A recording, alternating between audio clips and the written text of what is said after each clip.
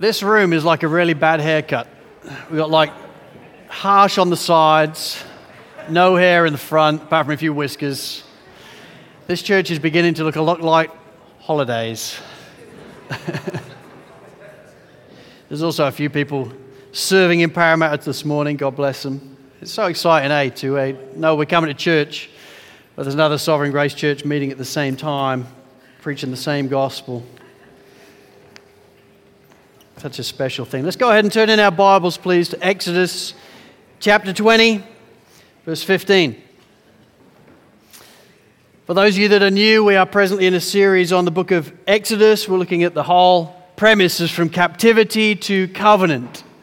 How the people of God were drawn out of slavery and drawn into a wonderful relationship with God. And here in Exodus chapter 20, we're assessing the Ten Commandments, which are so often different to what people think.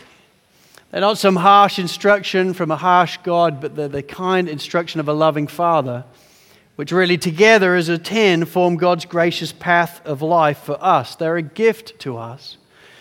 And so as we come to the 8th commandment, it may be small, but it packs a punch like the others, and it is full of encouragement for us. There's some wonderful things that God wants to talk to us here from Exodus chapter 20, verse 15. This is what he says: "You shall not steal." Let's pray. Lord, we do thank you for your word. Your word is a lamp unto our feet and a light to our path. And Lord, I thank you that as we gather around your word today, what we feel is your care and your encouragement and your instruction to us as a kind and loving Father. So Lord, would you have your way amongst us through this message, Lord, in a message that we can so often think is not going to apply to us. Would you help us see how it does? That our names are written here. For your glory, Lord. Amen. You know, when it comes to the 10 commandments, this commandment to not steal, just like I think the 6th commandment to not murder, tends to be one of the commandments that we feel some type of light relief in. I'm sure for many of us, if not all of us, we've all thought, praise God, I've never stolen anything. At last, a commandment that doesn't apply to me. I haven't burgled anybody recently. I haven't hijacked a car. I've never taken a plane that doesn't belong to me. And so we suddenly start to find ourselves, listen, thank the Lord that here we have a commandment that actually has nothing relevant to me at all. I remember when I lived back in the UK, we did a Christianity Explored course. And in one of the lessons, we spent some time looking at the 10 Commandments so people could look at their own lives and see how they've sinned before the Lord. And you start going through the 10 Commandments and you start listing them off and you see people just sinking in their chairs bit by bit until you get to "you shall not murder." And then you see people pick up. They're like, oh, this is good, at last, something for me. And then you explain what murder really is in the Bible. It's a bit wider than we often think. And that if we hate people in our hearts, it's as if we've murdered them. You watch them sink back in their seats again and you go back to square one until you say this: "You shall not steal." And then they sit back up again and they start high-fiving each other because most people assume this has nothing to do with them at all. And a recent Barnabas study in the United States, one of the questions that they asked, they just randomly interview a ton of different Christians, and one of the questions they ask is, if "you shall not steal," if that was the only commandment in the Bible, do you think you'd get into heaven? Do you think you'd fulfill that one? 86% of people said, yes, I would. I can guarantee I've never stolen anything in my life. I would be in. I would have done it all by myself. I could satisfy that command all by myself. And I would hazard a guess that at least 86% of the people in this room think the same thing.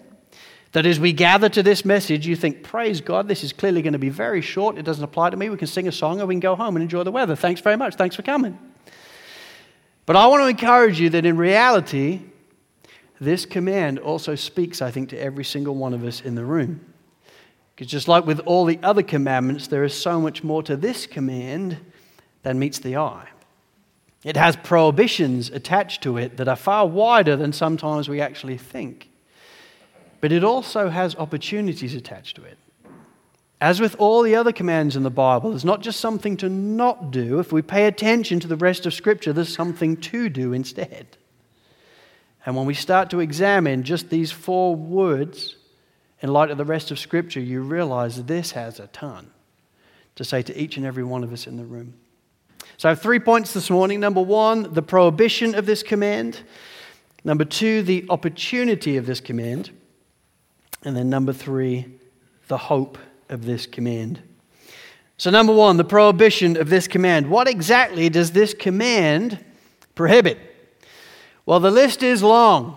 And so if you want to make notes, you can, or you can just listen in. But the list is long on what this actually prohibits as biblically defined, and they all fall into 3 main headers. The first main header of what this command prohibits is this. This command prohibits outright theft and robbery. Okay, I think we're probably all on the same page so far. You think, yes, I understand that. So taking something that does not belong to you, whether through breaking and entering, or robbery, or theft, or burglary, or shoplifting, that is stealing before the Lord and wrong before Him according to the 8th commandment. We see it take place in the Bible quite a few times, whether it be Rachel stealing her father's household gods, or Achan stealing some goods from the fall of Jericho, or Ahab and Jezebel stealing Naboth's vineyard. Every single time in the Bible, it goes really, really bad for them, personally, and more often than not, those around them, as it brings the whole nation into disrepute. Stealing before the Lord is wrong, and this command prohibits outright theft and robbery, but that's not all it prohibits. Number 2, it also prohibits cheating or swindling our fellow neighbors. So any attempt to cheat or swindle someone else, the Bible calls that theft. We're stealing off them. And there are many factors that come under that auspices, so inaccurate measurements. Proverbs 11 verse 1a says, "A false balance is an abomination to the Lord." You know, why is that there? Why is it such an abomination? Well, it's such an abomination because in the Old Testament and ancient times, people did it all the time. They had false measures, false scales. They used things all the time. Why? To try and rip people off. They knew that they didn't have to pay as much as they should pay, so in the marketplace they just had false scales that were deliberately charging people more for their goods. And what God says is that is stealing.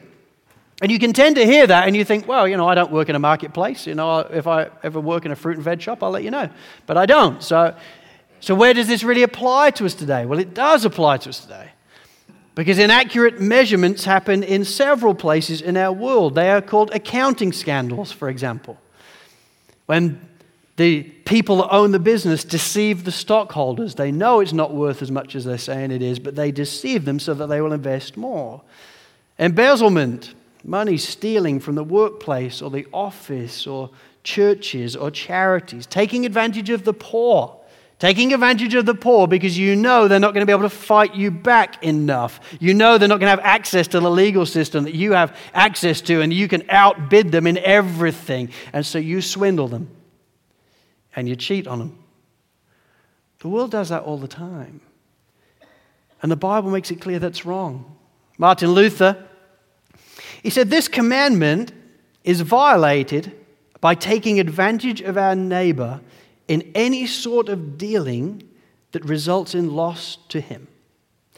A person steals not only when he robs a man's safe or his pocket, but also when he takes advantage of his neighbor at the market, in a grocery shop, butcher store, wine and beer cellar, workshop, and in short, wherever business is transacted and money is exchanged for goods and labor. So whenever our individual, a friend, a fellow neighbor, whether we know them or not, is being cheated or swindled, that is stealing before the Lord. It is taking money off them for something that you know you shouldn't really be having. Also, fraudulent merchandise. Selling things to people that are defective or services that you know they don't really need and neither will it be good for them. The Bible looks back at you and says, well, you're stealing off them. You're taking money off them for something you know they don't need and you know isn't really going to work for them. What about insurance fraud? The whole premise of committing with intent to obtain fraudulent outcome for an insurance process. You chat to people sometimes and you get the premise of, well, the insurance company's so big they got loads of money, they won't miss it. Yeah, but God, who oversees your life, says that's stealing. It would be stealing from the insurer perspective. So if the insurer is trying to rip you off, you've paid for a service and you deserve to get something repaired, but they're trying to blag you out of it. That's wrong. It's sinful of the Lord. They're stealing. But also from the insured perspective, when we're claiming for things that we know we shouldn't really be doing that. Well, all I told him was that the window got smashed. I mean, admittedly, I did smash it myself because I wanted a new pane, but okay, well, that's fraud. That's stealing before the Lord. Plagiarism and piracy. Stealing someone else's paper or exam and palming it off as your own. It's stealing. It's claiming their work as your own and you're stealing it off the internet or whatever it be and just popping it in and claiming that it's your work. And piracy.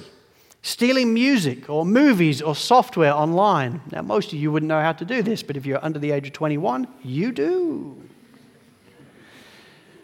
Knowing how to go online and find movies and music and software that you haven't paid for, neither should you be having access to, is stealing. That's why, at the start of the movie, and as all that boring bit that you try and fast forward, talks about copyright. Well, if you read it, it explains that you are doing an illegal act right now. You shouldn't be having it. Do you know, about 12 years ago, when The Passion of the Christ came out, it was the most pirated movie. Does that not concern you a bit? That's weird. So I'm going to watch The Passion of the Christ on an illegally made movie I'm stealing, but I'm going to watch it anyway. I think that is mocking the Lord in so many ways. Plagiarism and piracy are all acts of stealing. Also cheating employees out of their wages. The Bible speaks to that quite a bit. So in James chapter 5 verse 4, we read, "Behold, the wages of the laborers who mowed your fields, which you kept back by fraud, are crying out against you. And the cries of the harvesters have reached the ears of the Lord of hosts." It was common practice for people to employ people. Hey, listen, can you come and help me with my field? Yeah, awesome. Have a go, start repairing the field, start mowing it, whatever you need to do. That's really good. Oh, guys, you missed a bit. Wasn't done to my standard. Thanks for coming. I'm not paying you. Very, very common practice in ancient times. But what God's helping us see is that's wrong. They did a fine job. Pay them their wages for the glory of God. And when we don't, their very lack of pay cries out to God as the Lord of hosts. He will do right and He will judge. All these things are expressions of cheating and swindling our fellow neighbors. And all of them are illustrations of stealing. So everybody that came in this morning thinking, I've never stolen anything in my life, would you like to reassess now? Because you realize, maybe. But even then, we're not done. Because the third facet that this command prohibits cheating and swindling from those in authority over us. So it's not just our fellow neighbors, it's those in authority over us as well.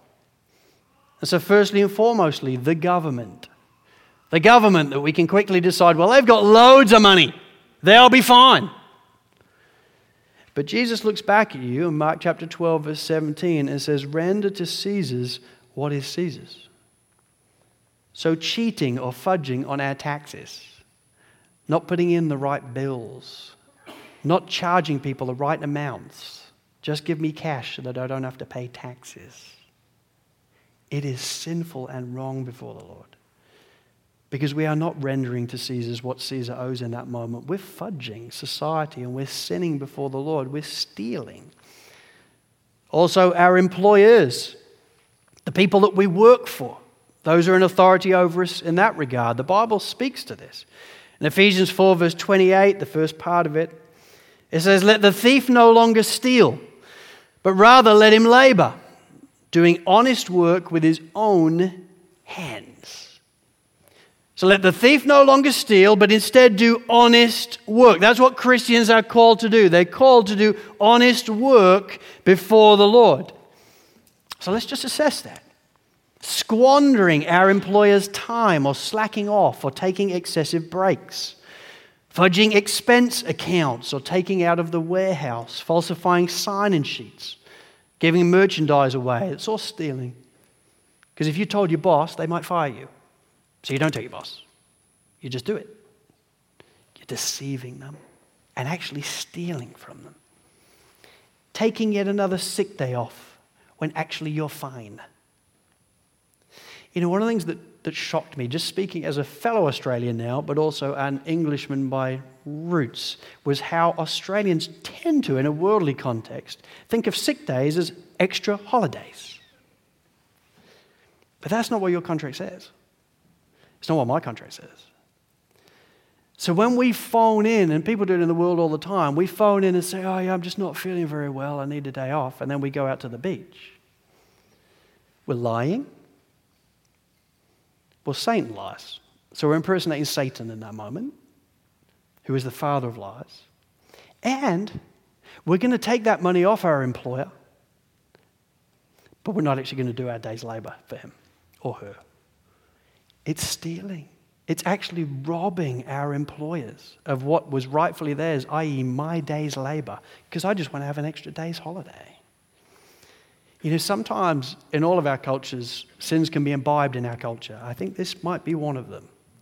It should have no place among Christians. We should never be looking our employees in the eye and lying to them, and then effectively stealing off them by taking a day off which we haven't rightly earned nor deserve. It's called a sick day, not a holiday. You know, all these things are counted as stealing before the Lord. We can steal off the government. We can steal off our employers. You know who else we can steal off? God himself. See, all the way through the Bible, God has wanted the first fruits of what he's entrusted to our care. And all the way through the Bible, we're called to give passionately and generously to him. It's a command on our lives. It's something we're called to do as Christians. You know, in the Old Testament, at the time of a guy called Malachi, the prophet, people stopped doing it. Israel decided, I don't want to tithe. They were called to tithe, give the first 10% of their income. They earn $100, no problem. $10 goes to the temple, goes to the people of God. And people stopped doing it. They're like, I don't want to do that anymore. I might need the money. Or, you know, the temple's got tons of money. And God addresses them through the prophet Malachi, Malachi 3, verses 6 to 8.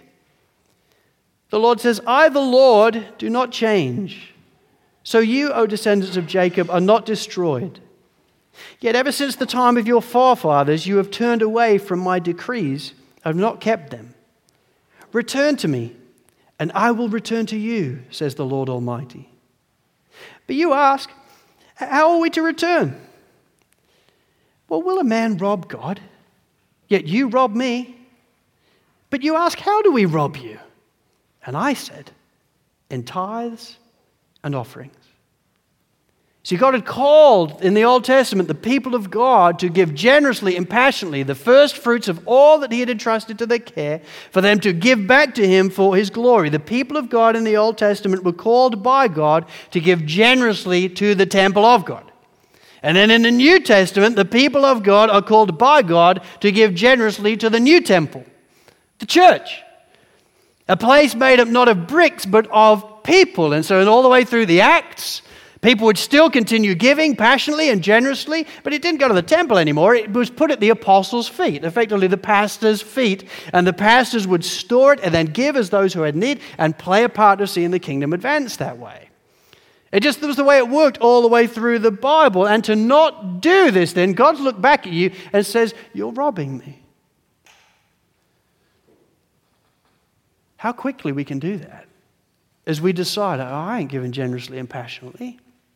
In the Old Testament, it was 10%. I ain't doing that, but what have I got in my pocket? You know, I got $30. I can have that. I honestly think God would look back at you and say, listen, one of the things you need to understand is you are a thief and you are robbing me of what I've entrusted to you. And you've decided to keep all of it because you're a thief.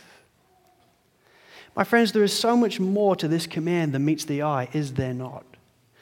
We walk in and think, sweet, high five. And we leave, oh my goodness.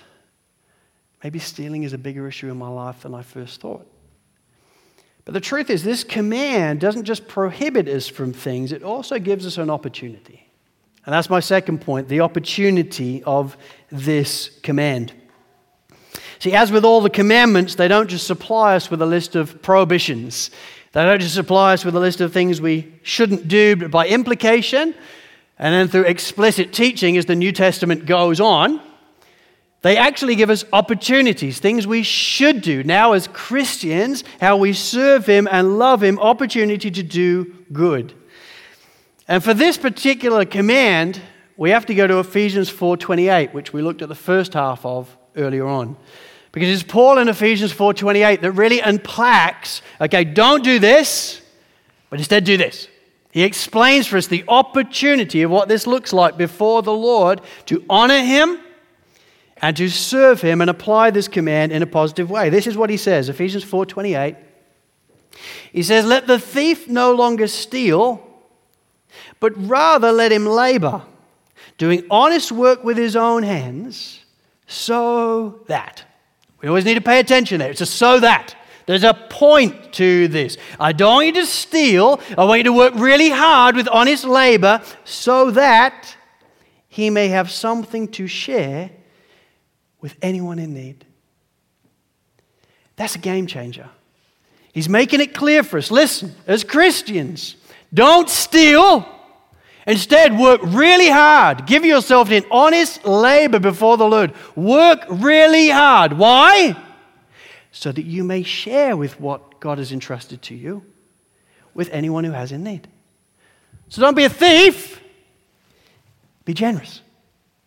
Don't be a stealer. Earn it and give it for the glory of God. See, to truly understand this 8th commandment, you have to understand that this command isn't just about stealing, it's about stewardship. It's not just about not doing something. It's about stewarding what God has entrusted to you for something else. See, one of the teachings of Scripture is that all things belong to God. And I think it's something we can forget. I think it's something I can forget. And I think it's something that we can forget definitely in the West. Because we just think, no, it ain't. It's mine. I worked really hard for it. I remember it well. So it's mine. But God looks right back at each and every one of us and says, no, it is not. Everything in your house, everything in your bank account, everything in your wallet, everything that you think is yours is actually mine. It's the Lord's. So Psalm verse 24, verse 1 says, the earth is the Lord's and the fullness thereof, all of it, the world and those who dwell therein. Psalm 50, verse 10 through 12, for every beast of the forest is mine, the cattle on 1,000 hills. I know all the birds of the hills, and all that moves in the field is mine. If I were hungry, I would not tell you, for the world and all its fullness are mine. You know, we can start to go into a different mode there, can't we? Think, no, they're not, they're mine. Imagine being a farmer. No, I think I have, they're my cattle, thank you very much. And God looks back and says, they're actually not. They're mine. What about our money? Well, Haggai 2, verse 8. You don't hear Haggai quoted very often. But Haggai 2, verse 8. For the silver is mine and the gold is mine, declares the Lord of hosts. He's making us see everything that you think you own, you actually don't own. It is all the Lord's. One of the foundational teachings of Scripture is all things belong to God. But then what you also discover as Christians is that He has entrusted some of what He owns into our care for us to steward. So everything that you see in your house, I mean, I had a chance to do this just yesterday in preparing for this message. I was looking around my house and I was just walking around going, none of this is mine. That's not my book. That's not mine. That's not even my computer. It was a really helpful exercise for me to remind myself all these things that I think are mine are not actually mine. They're the Lord's. But He has entrusted them to me for me to steward for His glory. Jerry Bridges then talks about how we can have three responses to this reality, three responses to the reality that actually all things are the Lord's, and that He's therefore given us things to steward for His glory. The first response is this: I don't have enough, so I'm going to take more. It's the attitude of a thief. He hasn't provided enough for me, so what's yours is going to be mine, and I'm going to come and get it because I want it. Well, welcome to the attitude of a thief. The second response is, what's mine is mine, thanks. I'm going to keep it. Well, that's the response of the selfish. I understand that all this is yours, and I have complete peace that I am meant to keep 100% of it, and I'm going to use it for myself. All right. But be aware that is the attitude of the selfish. And then the third response is, what's mine is God's, so I'm going to share it. And that is the attitude of the application of this command. Understanding, I'm not called to steal in my life. I'm called to work really hard unto the Lord.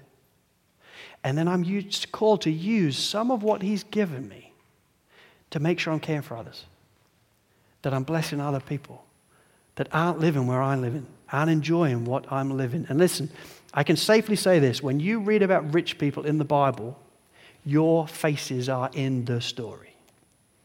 We live in one of the wealthiest countries of the world, one of the wealthiest cities in the wealthiest countries in the world, one of the wealthiest areas of the wealthiest cities in the world. None of us in this room are poor. None of us. We are stinking rich. So what's our response going to be? Well, I don't have enough. I'm going to take more. Thief. What's mine is mine, thanks. I'm keen to keep it. Selfish. What's mine is God's, and so I'm going to share it. I'm going to steward it for His glory. Philip Ryken, in his wonderful commentary on Exodus, he says it this way. He says, Christians are called to live generously. We do not work simply to satisfy our own desires, but also to provide for others. This is not to say that we can never enjoy what God has given us. After all, enjoying God's gifts is one aspect of stewardship. But Christians who are as wealthy as we are should always be thinking about what we can give to someone else. It is only in this way that money loses its power over us. For as Kent Hughes has said, every time I give, I declare that money does not control me. For perpetual generosity is a perpetual de-deification of money. I love that. Every time I give, I declare that money does not control me, for perpetual generosity is a perpetual de-deification, de-godification of money in my life. Brilliant. See, my friends, make no mistake, it is not wrong to enjoy God's good gifts. Not wrong at all. It's a good thing. Ecclesiastes 5:19 talks about it. If God has blessed you financially, accept it, rejoice in it, and give thanks for it. Do not go home and think, I've just got to give it all away. I shouldn't have any of this stinking stuff. I've got to give it away. That's not the point of Scripture. Ecclesiastes 5:19, it is okay if God has blessed you this way to enjoy it for His glory and give thanks to Him. Likewise, it's not wrong to own things before the Lord. Exodus chapter 22, we're going to start to read a whole section about how you're meant to mark out your property so that other people understand this is yours. It's okay to own things. In Acts chapter 2, they didn't actually start a commune. What they actually did was just gave away different things that they had. They sold different things that particularly the rich people had, so they could bring the money in and to give to those who are in need. But at no point do they say, okay, everybody sell everything. No one own anything. We're just going to be communal. No, it's not what the point is. It's okay to own things. It is okay to enjoy God's gift. But we must understand, as Christians, we are called to give generously. It's the call of God on our life. And I'd have to say for me personally, as I live here, and as I seek to pastor here, this would be a particular burden on my life. Not because I'm after your money. I am not. It makes no difference to me. But I actually feel convicted before the Lord that I am preaching to rich people each and every week. We need to take that seriously. We need to take the responsibility that God has given us in this church seriously. Because one day we'll give an account. And my biggest job as a pastor is to help you this day in light of that day to come. So we have to talk about this stuff. Let the thief no longer steal, but rather let him labor, doing hard, honest work with his own hands, so that he may have something to share with anyone in need. See, this command doesn't just give us prohibitions, it gives us opportunity. It doesn't tell us just not to do this, but it tells us to do this. But here's the challenge. Anybody else find this hard? We should be finding it super easy. I mean, I have the privilege of traveling to different places and you see massive poverty. And you could understand when all you own is a cardboard box and a pan, why you might not want to give away the pan.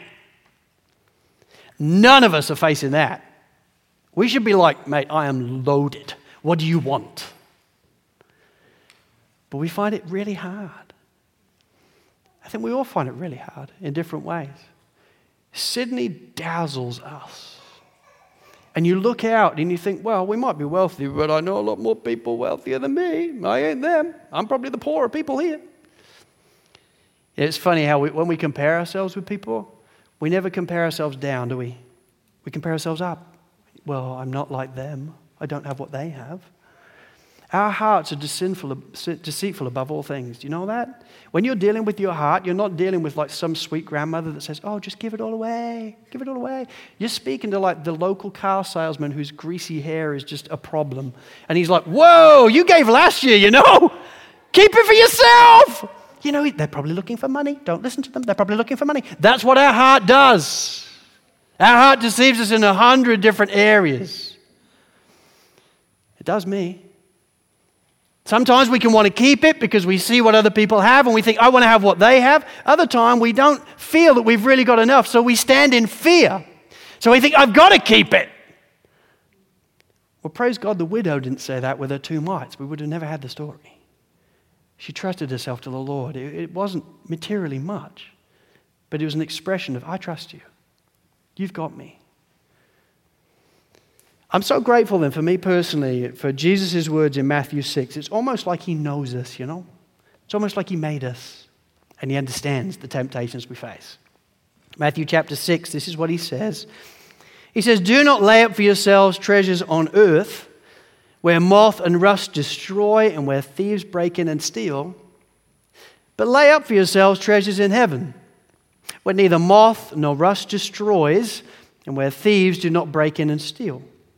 For where your treasure is, there your heart will be also. Jesus knows what it's like. He knows the temptation, so he makes it clear to each and every one of us. Listen, Sovereign Grace Church, do not store up yourselves treasures here. Because you ain't taking it with you. There ain't no hearses pulling a U-Haul, okay? It's not going to be happening. You're dead, it's gone. No one takes it with you. Don't store up for yourselves treasures here, but lay it on ahead. Give it away. Bless others, and in doing so, you credit it to your account above. That's what the Bible teaches all the time. Don't lay up for yourselves treasures here, but give away what you can to lay up for yourselves treasures above. And make no mistake, where your treasure is, there your heart will be also. You want your treasure to be Sydney? You want your treasure to be this life? No problem. Spend all your money on yourself. Spend all your money doing up your house, doing your things, doing what you want to do. No problem. Just be aware your heart will be here. That's all it will be. You will never be dazzled by the Lord. You'll never be amazed with the church. You will never long for heaven. You will just be here. But you start giving your money away. And you start investing it into the kingdom of God. And you find you wake up in the morning being passionate about the Lord, being passionate about the church, being passionate about heaven to come, because you know that's where my life is all headed. They're not my words. They're the words of Jesus. For where your treasure is, there your heart will be also. You know, there is so much more to this command than first meets the eye, is there not? It is not just about stealing. It's about stewardship. And where that leaves us then, point 3, briefly and finally, is the hope of this command. The hope of it. You see, when you start to realize this commandment's prohibitions and opportunities, it can so easily and quickly be somewhat overwhelming, can it not? You start to realize all the things you shouldn't be doing and all the things you should be doing, and the temptation is to, can somebody dig a hole for me? And I'll just fit in it for a while. Because this is hard. This is a challenge on my life. You start to relate to the Apostle Paul in Romans chapter 7 when he says, why is it that I keep doing the things I know I shouldn't do, and I don't do the things I know I should do? Oh, wretched man that I am. There's a battle going on in his heart. He wants to live all out for Jesus, but he's aware, oh man, this is difficult. There can be challenges and temptations that hit me on these various issues. It can be so easy to be quickly and easily overwhelmed, but I want to encourage you, church, we have a hope. A true and glorious hope, and his name is Jesus. See, when he died for 2,000 years ago in our place, we've all known the scene very well. There is a big cross in the middle, and there are 2 crosses either side. And we never really pay attention to the 2 crosses either side because we just want to be all about Jesus. But in the Gospel of Mark and in the Gospel of Matthew, we read that those 2 crosses were inhabited by 2 robbers, thieves. Either side of Jesus that day were 2 robbers. They had given themselves to breaking the 8th commandment each and every day of their lives. They were thieves. And then it's in the Gospel of Luke that we hear the conversation with these 2 thieves taking place. One of the thieves on the one side starts mocking Jesus, starts laughing at him and giggling at him and mocking. You're here with us. And then on the other side, the thief turns around and he tells the other robber to stop it. Because this is the Lord. That we're here because of our sin. We're here because we're thieves. But he hasn't done anything wrong. And he turns to Jesus, even while he's hanging on the cross, and he says, hey, listen, if there's any way for you to remember me, please remember me. And Jesus turns to him and says, today, you will be with me in paradise. Jesus recognized that in that moment, this robber was putting his faith in him as his Lord and Savior. This robber knew he was sinful before the Lord and knew there was nothing he could do about it, and he was guilty as charged. And Jesus looks right back at him and says, today, though, I forgive you. Today you will be with me in paradise.